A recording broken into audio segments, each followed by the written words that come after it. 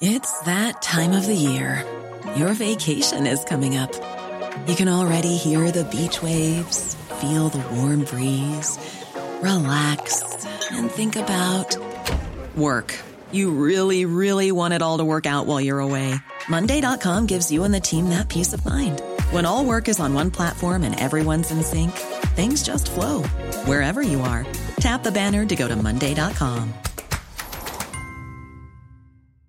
Ready to start talking to your kids about financial literacy? Meet Greenlight, the debit card and money app that teaches kids and teens how to earn, save, spend wisely, and invest with your guardrails in place. Parents can send instant money transfers, automate allowance, and more. Plus, keep an eye on spending with real-time notifications. Join more than 6 million parents and kids building healthy financial habits together on Greenlight. Get your first month free at greenlight.com/ACAST. That's greenlight.com/ACAST. Hiring for your small business? If you're not looking for professionals on LinkedIn, you're looking in the wrong place. That's like looking for your car keys in a fish tank. LinkedIn helps you hire professionals you can't find anywhere else, even those who aren't actively searching for a new job but might be open to the perfect role. In a given month, over 70% of LinkedIn users don't even visit other leading job sites. So start looking in the right place. With LinkedIn, you can hire professionals like a professional. Post your free job on linkedin.com/spoken today.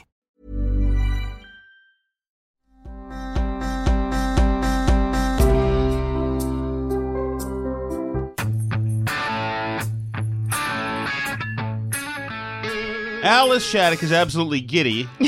This is true. Because we are thrilled to bring on Spencer Klavan. You know him. He's associate editor at the Claremont Institute, features editor at The American Mind, the host of the Young Heretics show. And most of all, the reason that we're talking to him today is he is the author of How to Save the West, Ancient Wisdom for 5 Modern Crises. Spencer, thanks so much. Oh, thank you. I'm delighted. I'm giddy as well. I'm very excited to talk to you guys. So, I want to start off by asking Tom a question, actually, which is an unconventional way to start an interview. All right. Oh, that's great. I feel like I've been doing interviews all day. I'm ready to just sit back. Why did I write How to Save the West, Alice? I'm ready to tell you. Yeah, don't mind me. But Tom, what was the last book you actually read? The last one I actually read? Yes. In full. Like cover to cover, in full. My goodness. Something by Ann Coulter in like 2002, maybe? And before that? Something in 5th grade. I know. So, and the reason I asked that is because, Spencer, you wrote this amazing book that it quotes like everybody, I think, in Western civilization, from like the Church Fathers to C.S. Lewis. That's actually an exhaustive quotations list from all people. It's wild. It's really incredible. And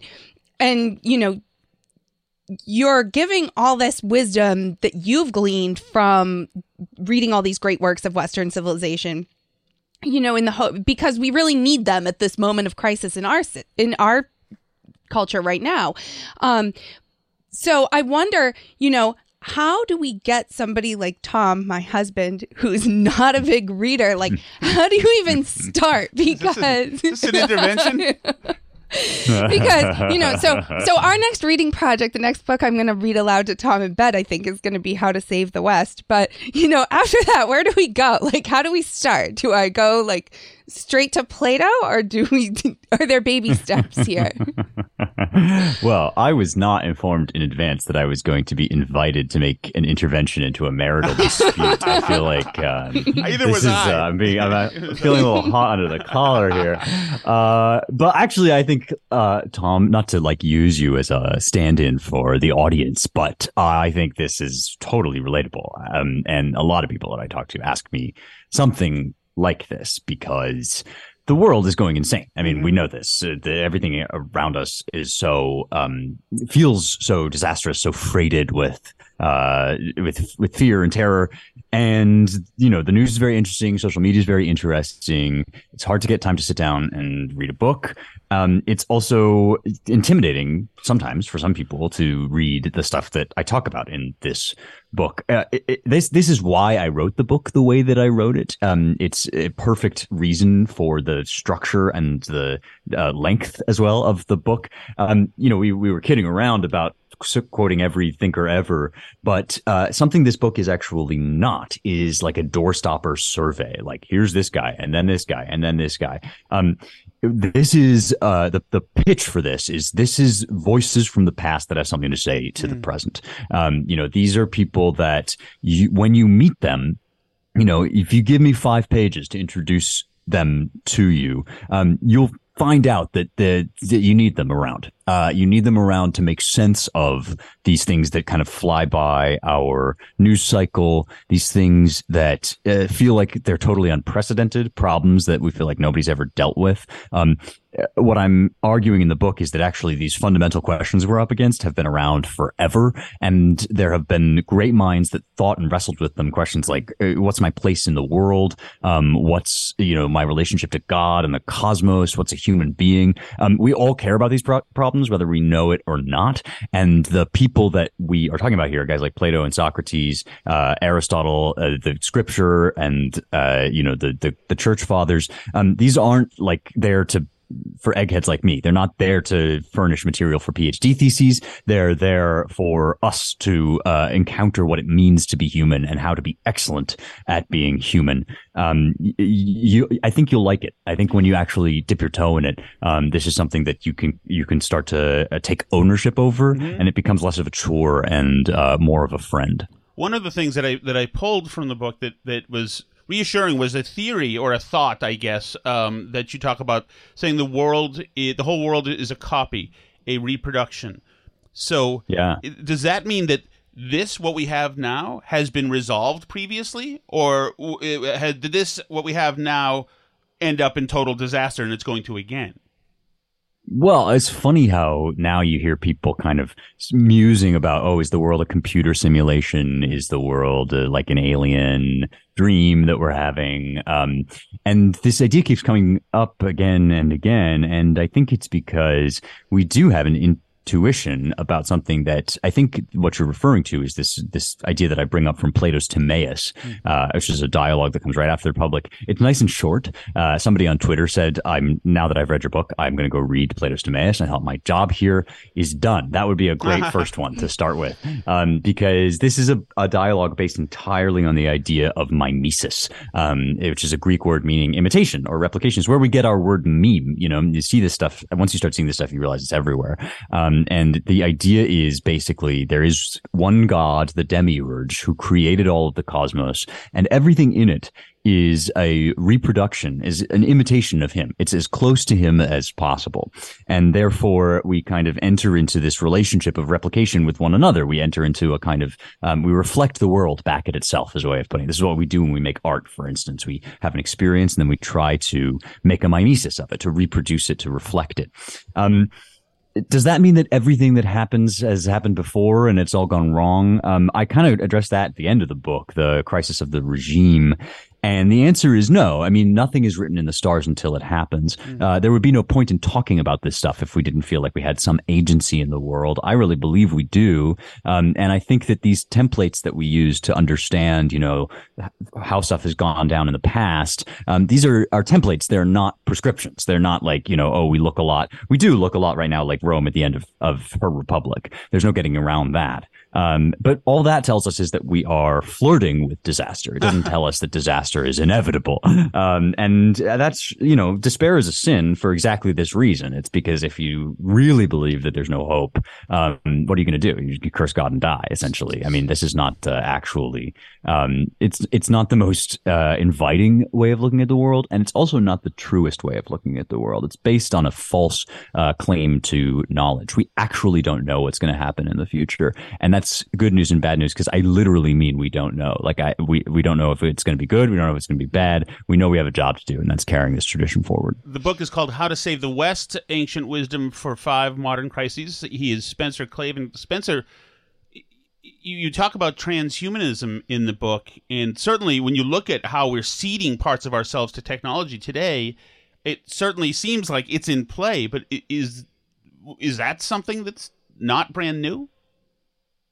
Right. This is a great example of something that at first glance seems completely new. It seems like it's never been done before. It's never been proposed before. It's never been possible before. The tech is new. So at that level, at least, it's unprecedented. But the thing about it is when you scratch the surface, you realize that underneath the ideologies, underneath the transgenderism, the transhumanism, there is a very, very ancient, you might even say perennial, eternal problem, or I call it a crisis. You could call it an anxiety, which is, why do we have to have bodies? Why do we have to die? Materialists tell us that all we are is our bodies and everything else is kind of an accident or an illusion where our neurons just happen to produce consciousness. But we all know that's not true, because our consciousness is the most important thing about us, how we access everything that matters. That's how we access truth, love, desire, memory, dreams, all these things that without which there'd be no point in talking about any of it at all. So the question of the materialist is exactly backwards. It's not why the hell do we need to have a mind or a soul. It's why the hell do we need to have a body? Bodies are a pain, man. They break down, they die, they are incredibly burdensome in a lot of ways. And this, according to the Christian account, is because the world is fallen. We're not meant to die, but we do. And so there's all these struggles that we face. As long as there has been philosophy, I'm pretty sure there has been this impulse that the solution to the problem is you aren't your body. Your body is an accident. It's a burden. Your whole task as a human being is to ascend into a purer state, into something that leaves the body behind or just uses the body as a kind of appendage, a robot. You hear talk now about like skeleton, mech, bone suit piloting meat armor, you get all this stuff. But this is all, again, it's very ancient, and it famously does not work. It's like one of the great bad ideas of history, something that always ends us up sicker and sadder than we started. And what I'm arguing in the book is there is a reason for that. And the reason is that our bodies aren't a mistake. What they are is the language of our souls. They are the kind of raw material which God has used, which we use to express and to discover everything about us that is more than matter. The term for this in philosophy is hylomorphism. It comes from Greek words. It means form in matter, that the stuff that we're made out of isn't just stuff. It's threaded through with spirit, with form. What that means is your body is not a mistake, and your mind, your soul is not an illusion. The body is the language of the soul. It's also the vessel, not for nothing, but it's the vessel that God himself chose for walking the earth in. So you don't want to discard it, and you'll be happier if you think of it that way. You will actually have the benefit of an ennobling vision of the self. But yeah, it's transgenderism is new in a certain sense, but the problem is very, very old, and so are the solutions. Yeah, and it's so interesting that we went down this path kind of because your book is set up as 5 separate crises. Crisis of reality, of body, of meaning, religion, and regime. But in a way, they're kind of all the same crisis. They're like all one Yes, I'm so glad you confusion. picked this up. Totally. And it's interesting. I forget which section you even said it in, but you brought up the Marvel Cinematic Universe and how like it's split into all these different multiverses, and that like voids the whole thing of any meaning. The fact that like anybody can come back at any time is the fact that everybody's kind of immortal in this weird way. It just sucks all the meaning out of the universe. And there's this thread of Christian thought that believes that that people die. We're given mortality in Genesis because you can't repent if you're immortal. That Satan can't repent. That the key to being able to turn towards God and essentially to have meaning and purpose is this mortality that we have. And in a way, like all of this Western thought, like a lot of it goes back to this fact that people die, right? And that's what gives us a lot of our meaning. And that's exactly the thing that we like most try and avoid in modern civilization. Wow. Yeah. I'm so glad you said that they're all one crisis, because they absolutely are. They're laid out in the way that they're laid out because I think that's the kind of logical progression that you have to take if you're starting from nothing. I'm assuming you're starting from scratch in this book, so no prior reading necessary. And like if you're starting from nothing, the first thing you have to deal with is there such a thing as truth, right? That's the crisis of reality. But each of these kind of leads on to the next, and each one throws you back up against this wall, which is there something or is there nothing, basically? Or is there truth or is there kind of just a howling chaos, a wasteland of despair? And that's the problem of God. It all does boil down to the problem of God, which is another eternal problem. Is there a God? Can we believe in a God? And so you're right to bring up scriptures. I think the Hebrew scriptures are full of stuff which sounds like a punishment, but is actually a mercy. And death is one of them. Death is like, it's kind of related to the moment in Genesis where the builders are building the Tower of Babel. And God says, let us confuse their endeavors, or else nothing that they conceive will be impossible for them. That sounds like a punishment. That's grace. I mean, because if you actually were able to build the Tower of Babel, to build the world state, which is what that is, you would not like the results. You would be the victim of your own success, because all of our endeavors are kind of materialist and anti-God in some fundamental way, right, according to that Genesis idea. So another one of these is like, God doesn't let Moses see his face. Nobody gets to see him. And it's like, that seems very miserable. That seems tragic, in fact, because God is our home. But what God actually says, he doesn't say, you can't see me because I'm you suck and I'm too good for you. He says, you can't see me because no man may look on me and live. Nobody can behold this truth and not die. And St. Paul picks this up when he says, we shall see face to face. Our eyes will behold God. But we're not ready yet. Just like children aren't ready to hear certain things until they grow older, we're not ready to hear or experience certain things. Death is a kind of, it's a guardrail in some ways. It's a limitation, because if we had eternal life, but we also had sin, which is what we get from Eden, we wouldn't like the consequences. It wouldn't be pretty. So yeah, I think you're absolutely right. This stuff is there to give meaning to our lives, which is so crucial. Right. And it's so interesting because right now, and you also reference this in the book, we're kind of at a point in our civilization when a lot of people are rejecting all of this wisdom whole cloth, like saying, we don't need all this garbage. It's just a bunch of old white men. Like, forget all of it. We're going to go read genderqueer instead of this. And like, who needs that stuff anyway? And it's like, I mean, do you think there's like a malicious motive behind this? It's hard to not ascribe some kind of malice to people who just want to throw all this out. I know. It's the evil or stupid question, right? And it's always important to remember that this is not mutually exclusive. Like, you can be evil and stupid at the same time. And so when we talk about our elites, I know a lot of people say, well, is this intentional? Is this intentional malice, or is this just sort of incompetence, arrogance, ignorance? And I actually think these things breed one another. Ignorance breeds malice. Malice breeds ignorance.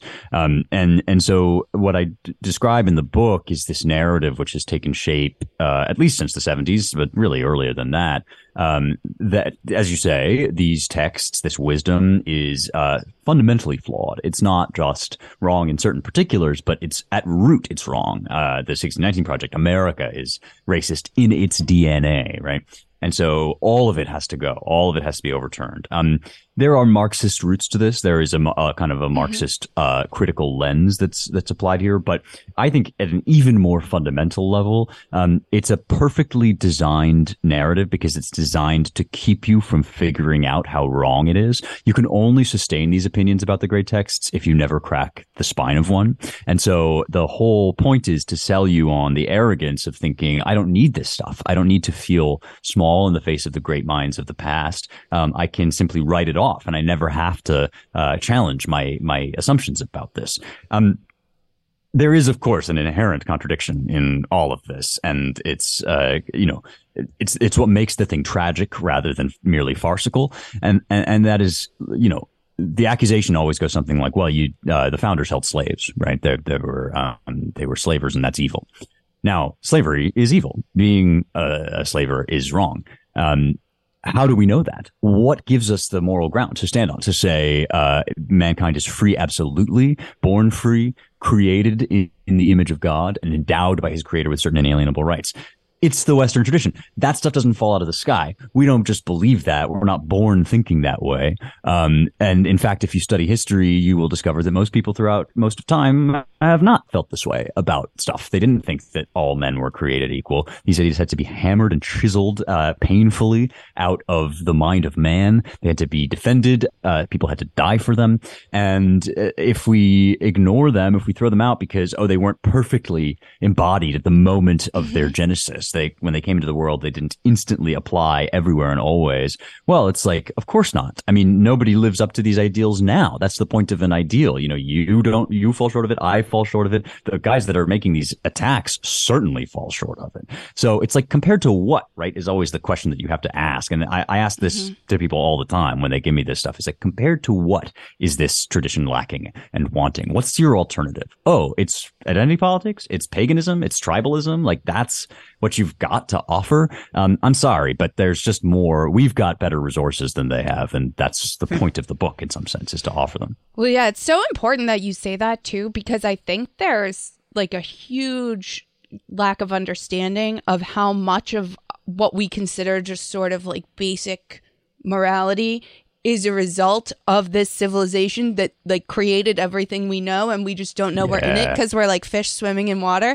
And like I don't think people realize how much comes from that, and that like if you just cut it all away, how much else goes with it. Like, I use the example to people all the time because they're like, I'm like, you talk about like infanticide or like assisted suicide and all these things. And, like ancient people routinely left out babies to die all the time. And like only in Rome, it was like a big topic of conversation. They were like, these Jews and Christians, for some reason, they don't leave babies out to die. It's so weird. They keep all their disabled babies, like those weirdos. I know. Yeah, like the Stoics, are kind of proto-Christians in this way, and that they have this idea of, the universal worth of man. But they were oddballs. They were weirdos, odd men out. And that's one reason why early Christianity has such an affinity for Stoicism as compared with some of the other ancient philosophies. The Spartans were throwing babies off of cliffs. Plutarch talks about this in the life of Lycurgus. They examine babies, they see if they're worthy, and there's a sort of a forgotten part of that passage that I think is worth highlighting. The reason why the Spartans have to be so selective about their young is because the state apportions every person a tract of land. It's because they are effectively socialist in this regard that they can only permit certain babies to live. And this is a bare observation about the tight connection between state-run economies and genocide. Why does this stuff come up again and again? That's why. It's because this is a pagan idea. This is like an idea that kind of it comes naturally to man unless he has the guidance of the stuff that we're talking about here. In the part of the book that is a crisis of religion, science has not eliminated man's religious impulse, but rather misdirected it and wrongly dismissed the profound philosophical plausibility of Judeo-Christian revelation. Well, if we've got a generation of lost souls now who are, there are churches and synagogues and mosques and everything else peppered throughout every community. Why isn't this generation running towards spiritual centers, instead running towards, getting nose rings and screaming at Spencer Clavin when he goes to speak at a college? Why didn't they run towards the salvation in these buildings that have been standing forever? This is a really delicate subject for two reasons. One, when you say, as I believe, that there's no way out of this God question, then immediately you sound like you're like, I want to convert everybody. I'm shoving religion down people's throats. I mean, this is like the classic accusation. But on the other end, you do have to address the question is like, have all these churches just been doing evangelism wrong? Like, it's not for lack of trying, as you say, that's for sure. And, I think we are seeing hopeful movements in the Christian and Jewish faiths in pockets of places. But I do think there's something we're missing on this. And that is, in some sense, how basic the questions are that we're dealing with. I belong to a particular church. I think it would be great if everybody tomorrow were part of that church. That would be a positive good in the world. Same. I'd be really happy. Yeah, right. Exactly. I would be really happy if everybody believed every word of the Nicene Creed. That would, I think that would be a net positive all around. But that's not the conversation that we're having. And oftentimes we leap into evangelism at that stage without going through the many preliminary steps, without recognizing how bereft people are, how basic the issues that they're up against are. And so that's why the religion section in the book is very minimalist in this sense. It's just about, recognizing, surrendering to the fact that you're already worshiping and asking the first question, which is what's worthy of worship. That's the question that I think the church should be asking all the time to people, because it's not working out well the way that things are currently going. It's not a recipe for happiness. And the church does have better resources, but you got to go one step at a time. It's interesting because it doesn't. It's not as if. Well, actually, I take it back. I was going to say it's not as if people are getting lost in sex and drugs and debauchery, because I guess they still are. Yeah, but, they are. Yeah, they are. But there's other stuff too. There's despair. There's emptiness. Yes. Right? There's sexlessness as well. Mm-hmm. Yeah. So you mentioned right at the beginning that that history gives us a template for these times we're in, but not a prescription to fix them. Are you scared? Ready to pop the question and take advantage of 30% off? The jewelers at BlueNile.com have got sparkle down to a science with beautiful lab-grown diamonds worthy of your most brilliant moments. Their lab-grown diamonds are independently graded and guaranteed identical to natural diamonds. And they're ready to ship to your door. Go to BlueNile.com to get 30% off select lab-grown diamonds. That's BlueNile.com for 30% off lab-grown diamonds. BlueNile.com. Want to teach your kids financial literacy, but not sure where to start? Greenlight can help. With Greenlight, parents can keep an eye on kids' spending and saving, while kids and teens use a card of their own to build money confidence. As a parent, you can send instant money transfers, set up chores, automate allowance, and more. It's a convenient way to run your household, customized to your family's needs, and the easy way to raise financially smart kids. Get started with Greenlight today and get your first month free at greenlight.com/ACAST. That this is going sideways? Yeah, I mean, what I meant by history doesn't give us a prescription is I meant that it doesn't tell us what's going to happen. Absolutely, yeah. I do think history offers some good guidance for what we should do. But yeah, of course, I get scared. I don't know if you guys are watching The Last of Us, but there's that great scene where the girl is with this young boy, and he says, "Aren't you scared?" And she says, "Don't I look scared?" And he says, "No." And she says, "I'm scared all the time of everything." Right? Like that's what courage is premised on fear. Right? You have to be afraid in order to even show courage. As John Wayne, I think, is the one that said, "Courage is being scared to death, but saddling up anyway." Everybody's got that now. It's hard not to that sense that things might be going south. But here's the thing, I mentioned that despair is a sin. I also think despair is based on a lie. And the way I know that is because I understand myself as an inheritor, not just of American citizenship, but of the Western tradition, which is a tradition that has withstood the rise and fall of civilizations because it is a tradition of seeking absolute truth, and absolute truth belongs to God. And because I believe God is real, I have a leg up in this respect. We have an advantage here, which is there is a God. He does love us. And in fact, we're dealing on his timescale, not ours. You think about somebody like Marcus Cicero, who lives and writes at the end of the Roman Republic, which if any time looks disturbingly like ours. It's this period at the end of the Republic. Cicero has to retreat from public life. He starts talking about writing a republic in letters because we can't have one in fact. We have to write this theory about the Republic and why it's good, even though it's going away. And in the immediate term, Cicero is an abject failure. He does not preserve the Republic. It's over. The new regime is coming. Cicero is one of its first victims. In that sense, of course, he fails. In the longer sense, fast forward to 1770 and enter one curmudgeonly John Adams, who from his boyhood has pored over the speeches of none other than Marcus Cicero, just reading these orations over and over again. what does he do? He gets up and gives the great speech in defense of our Declaration of Independence, setting this country on the road to its genesis. When you're dealing with that kind of a tradition, with that kind of a time scale, you have no room to despair. You have a job to do, and that's to carry the light, because you don't know what future generations are going to pick it up. All you know is the effort will not be wasted. That's such a great point to kind of wrap up on, because it really brings it back to, like, what do you do with all this? You know what I mean? Which is kind of where I started with, like, Tom. Like, how do you get Tom to read this stuff? Like, you know, and maybe, like, probably still a lot of people won't. I don't think a lot of medieval peasants read this stuff either, right? But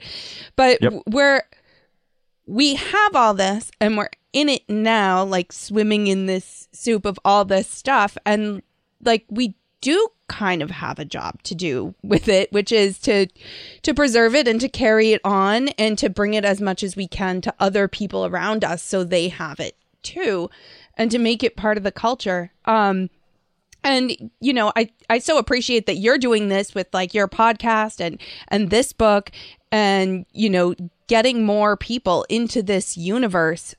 So, you know, definitely everyone go out and buy this book. How to Save Spencer. the West, Ancient Wisdom for 5 Modern Crises. How to Save the West, Ancient Wisdom for 5 Modern Crises.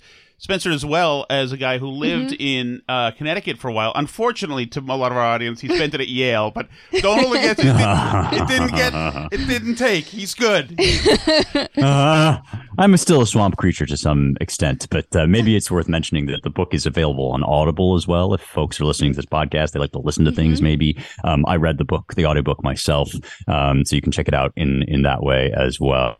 And yeah, I really I hope people enjoy it, because I believe in it, and I think you can benefit from it. Well, it's inspiring, and we appreciate your time so much, Spencer Klavan. Thank you so much. Thank you. It's been a pleasure. Absolutely. Likewise. All right, Alice, we will. How did that go for you, Alice? I loved it. Yeah, I know. He's very smart, and so are you. He is very smart. I'm not that smart, but I appreciate that he's very smart. And, you know, and the book is good. I mean it that I want to read it aloud to you, because it's really engaging and interesting, and makes so much of this stuff accessible, which I love. So definitely all of you should go out and get it too. It's fantastic. Spencer's great. He has that podcast too, The Young Heretics, that I like. And yeah, that is, like, one of the great pleasure interviews that I've had, because I've liked him for a really long time, and I think he's great. Yeah, and so we'll I'll run that tomorrow as well on WTIC, so people can listen. That's great. So the one thing I did want to hit was briefly, Joe Biden had a press conference today where they essentially said that the Chinese balloon, we're not quite sure. We think it went off course. It was going to spy on us in Guam. This is what the New York Times was reporting. And then they suggested that the Biden got up there and just ridiculously today did not take questions. He started to. They were yelling at him, but he got ticked off. He said the rest of the balloons were probably hobbyist balloons or something like this. So there's already one group that's claiming they might. Yes, it might be. We have less information now than we did before. So this is how the press conference ended. This was a press conference where it was a press briefing, but he should have taken a bunch of questions, because there's no questions being answered. This is how it ended. I expect to be speaking with President Xi, and I hope we are going to get to the bottom of this. But I make no apologies for taking down that balloon. Thank you very much.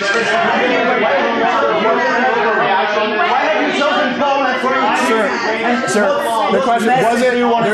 There's been criticism. There's been criticism that this wasn't. There's been criticism that this. Trying to compromise by your family's business relations. Sir, Mr. President, there has been criticism. Did you overreact? Mr. President, there has been criticism that this was an overreaction that was done because of political pressure. You come to my office and ask the question when you have more polite people. Mr. President, why have you chosen Poland for your trip to mark anniversary of the war? And what's your message? What?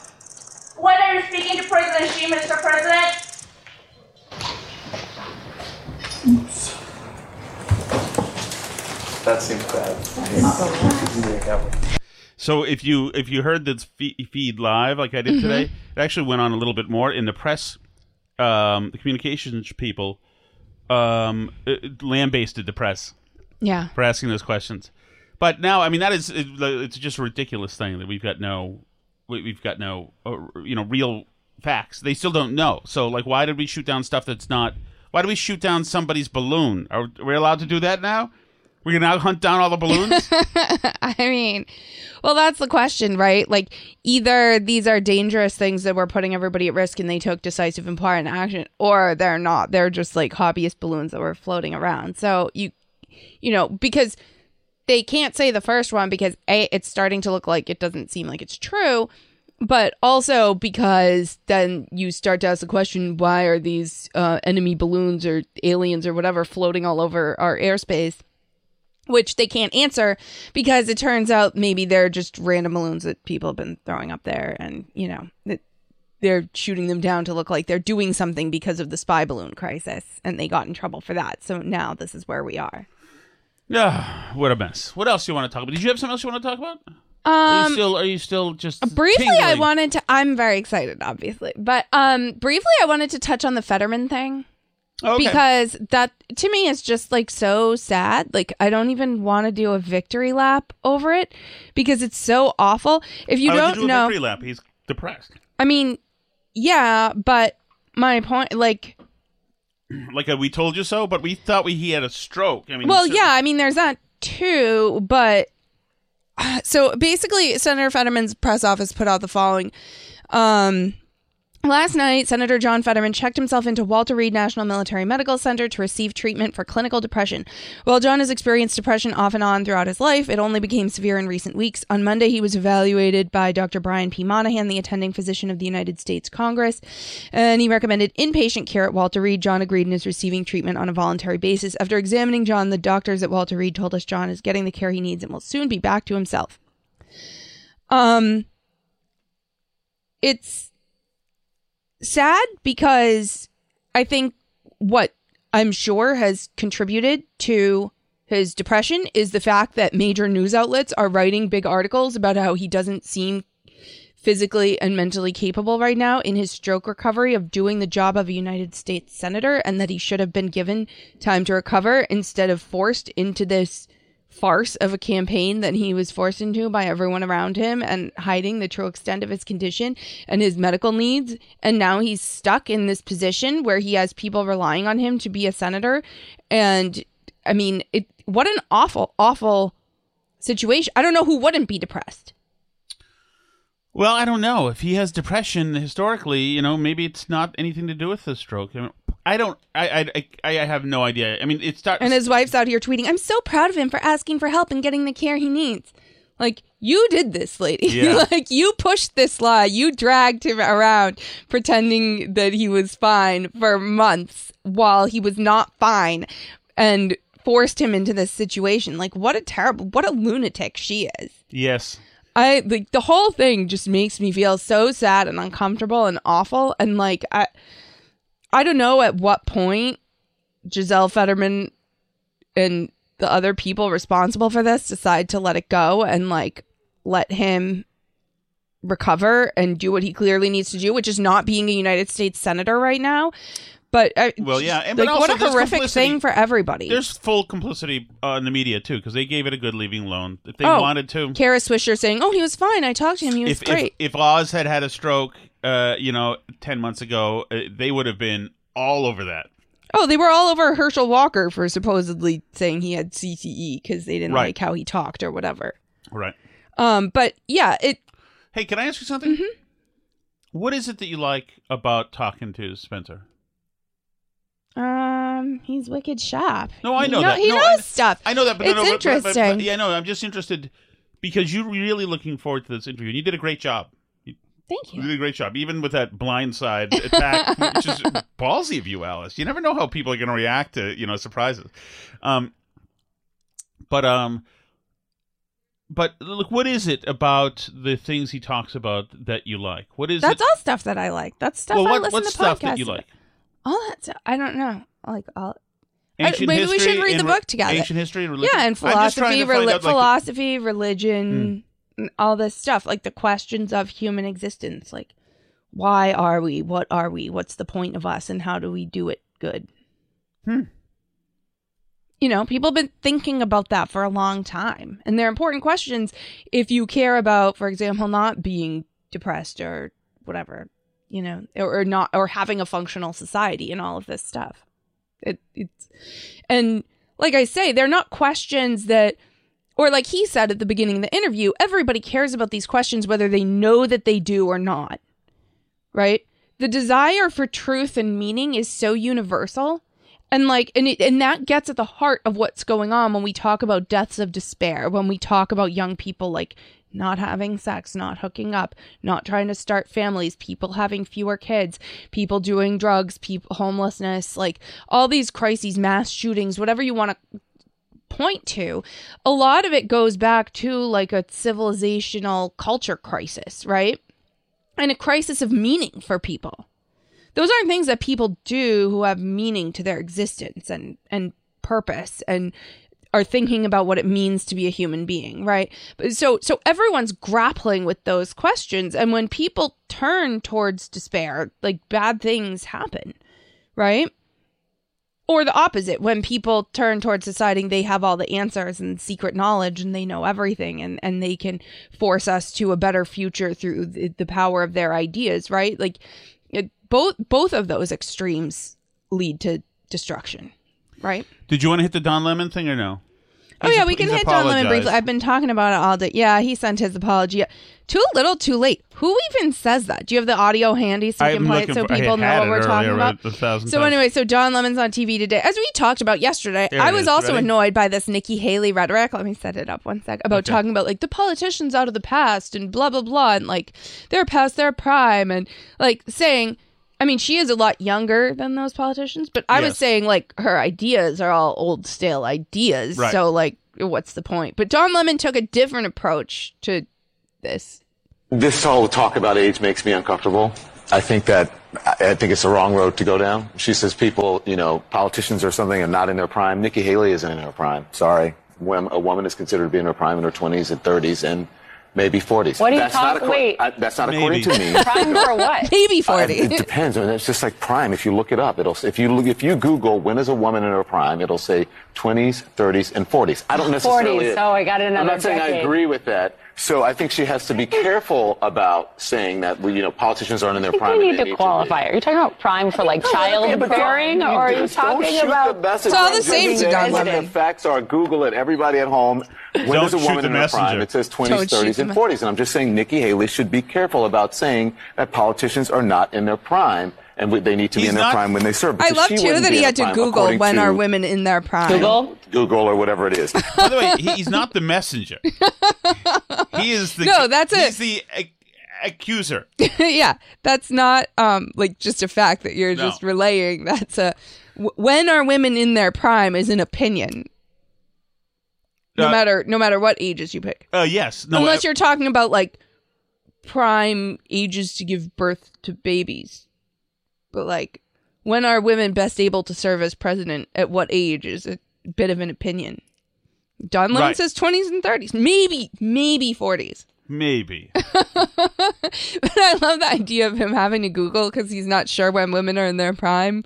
He's also, because he is a gay man,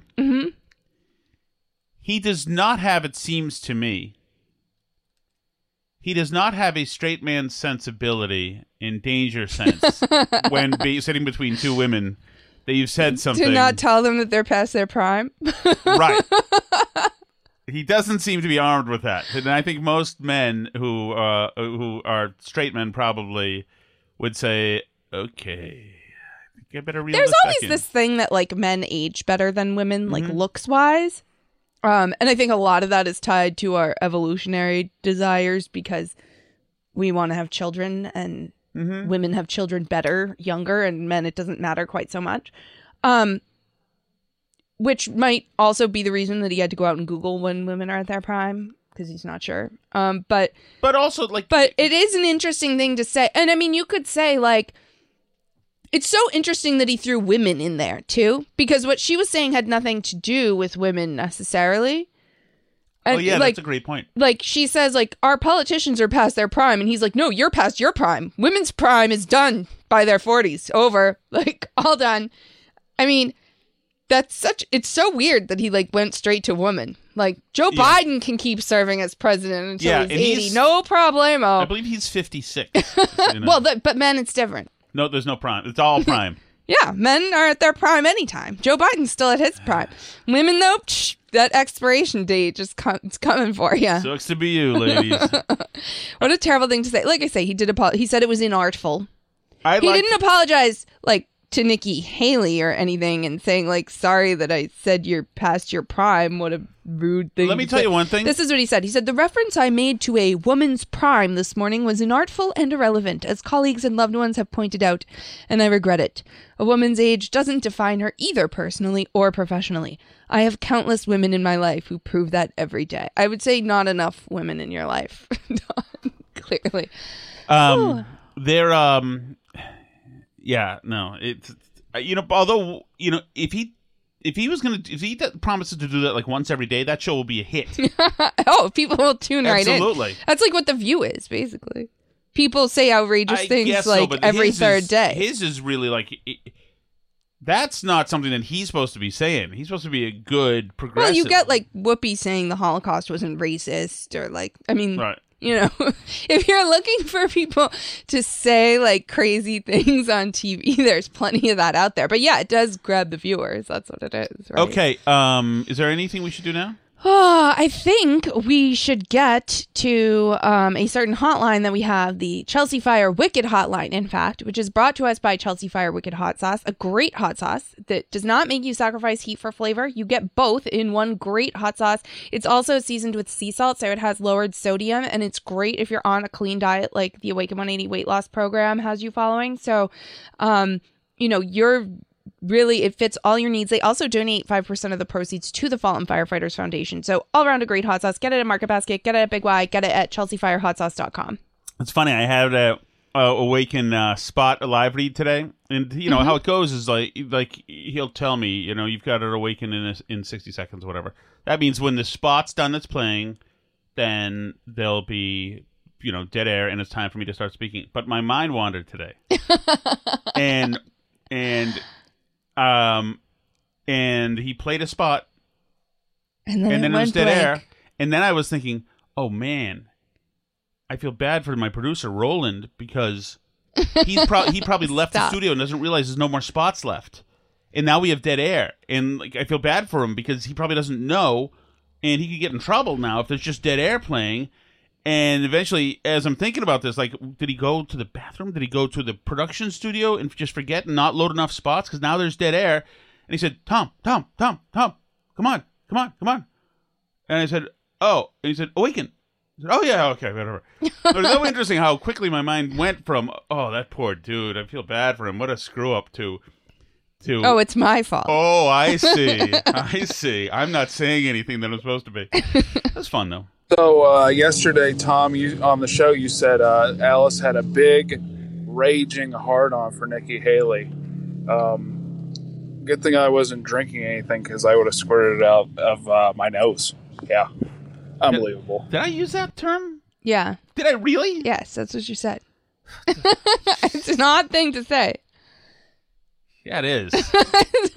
Let's double up on the therapist, Alice. See, maybe this is clearer than we thought. Tom, I'm glad to hear that the happy pills are working so well, but just think of all the manhole covers, vacant lots, and empty buildings that are now lonely that they're not having a discussion with you anymore. Yeah. Yeah, you're absolutely right about that. That is absolutely true. It's funny, I dropped my daughter off in Newburyport today for a events that she has, and the place where I dropped them off is one of my crying zones. But that is right, Tim. The things are working great. Still reeling though. Tom Shattuck attacked, and Alice Shattuck attacked by Mike Mitnansky. Oh, I didn't really notice. Oh, you haven't noticed? Oh my goodness! Said that we craved attention, like attention-craving whores, to be talked about on the KMS show. Can you believe that? That madness. Seems, like a very astute observation, actually. I just gotta say it. Sarah Palin is a gilf. She is just fantastic. Correct. My gosh. Correct. Like a fine wine. Correct. Hell, I bet even Stephen Merrimack will agree with me. Jesus, when's she going to get her OF or a Fansly account? Jeez Louise. At least do a scene with Blacked. My goodness. Scene with Blacked? I think he said Blacked. Fine. What's Blacked? I'm going to leave it to your imagination. Okay. Hi, Steve from Merrimack. Hi, Steve. Just a quick comment. Nikki Haley. Yeah. Nikki Haley is a lipless wonder. As a man, if my life depended on kissing Nikki Haley, I would refrain. I would go into that great beyond because, she's terrible. And have you ever seen those choppers? Oh, my God, she looks like a barracuda. Oh, my God. No thanks. Sarah Palin. I'm shallow, I know, but I don't care. Thank you. Bye. I mean, I don't know how to objectify women like that. I don't have it in me. I don't think Nikki Haley's unattractive, but I'm not really attracted to women, so it's hard for me to judge. Yeah.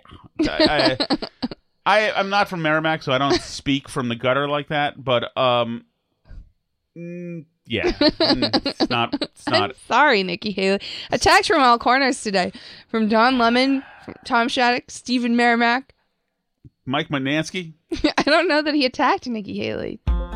Thank you so much for listening, everybody. If you want to join us on Patreon for the live stream where you can live chat, you can do that at patreon.com/burnbarrel. We also always put some extra content there. You can always find the show for free, though, at burnbarrelpodcast.com and all the places you like to listen to podcasts. You can find the videos on YouTube or on Rumble. And you can find us on social media at burnbarrelpod on Twitter, facebook.com/burnbarrelpodcast. Email us, burnbarrelpodcast@gmail.com.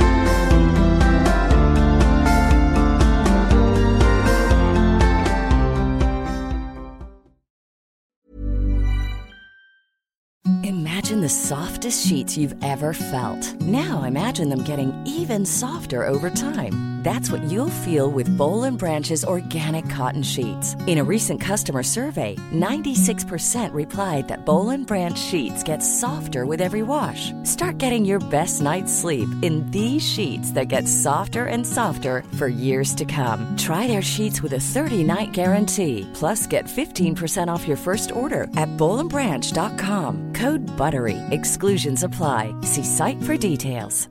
Hi, this is Paige from Giggly Squad, and I want to talk to you about Splash Refresher and my water intake. Okay, so you guys obviously know that I'm a hydrated girly, but sometimes when you drink that much water, it starts to just taste bland, and you're just like, I need something to spice it up. That's why I love Splash Refresher. It has 0 sugar, 0 calories, and it's a splash of sweetness. And they come in 5 different flavors. They're so good. Wild berry, acai grape, pineapple mango, lemon, and mandarin orange. My favorite is the wild berry because I just love a berry. So if you're like me and you're drinking water all day, then try Splash Refresher. It's going to absolutely change your water game, and it's good for you. Acast powers the world's best podcasts. Here's a show that we recommend. The Real Housewives is a guilty pleasure for most, but if you're looking to not feel guilty about that pleasure, tune in to Everything Iconic with me, Danny Pellegrino, where I break down all the messy moments and behind-the-scenes antics of Bravo's popular franchise. And on Everything Iconic, I also interview celebrity guests like Kelly Ripa, Keke Palmer, Drew Barrymore, Cameron Diaz, and more about their guilty pleasures, their past work, and so much more. So if you're pop culture obsessed and find yourself watching way too much reality TV like me, tune into Everything Iconic with Danny Pellegrino, wherever you listen to podcasts. Acast helps creators launch, grow, and monetize their podcasts everywhere. Acast.com.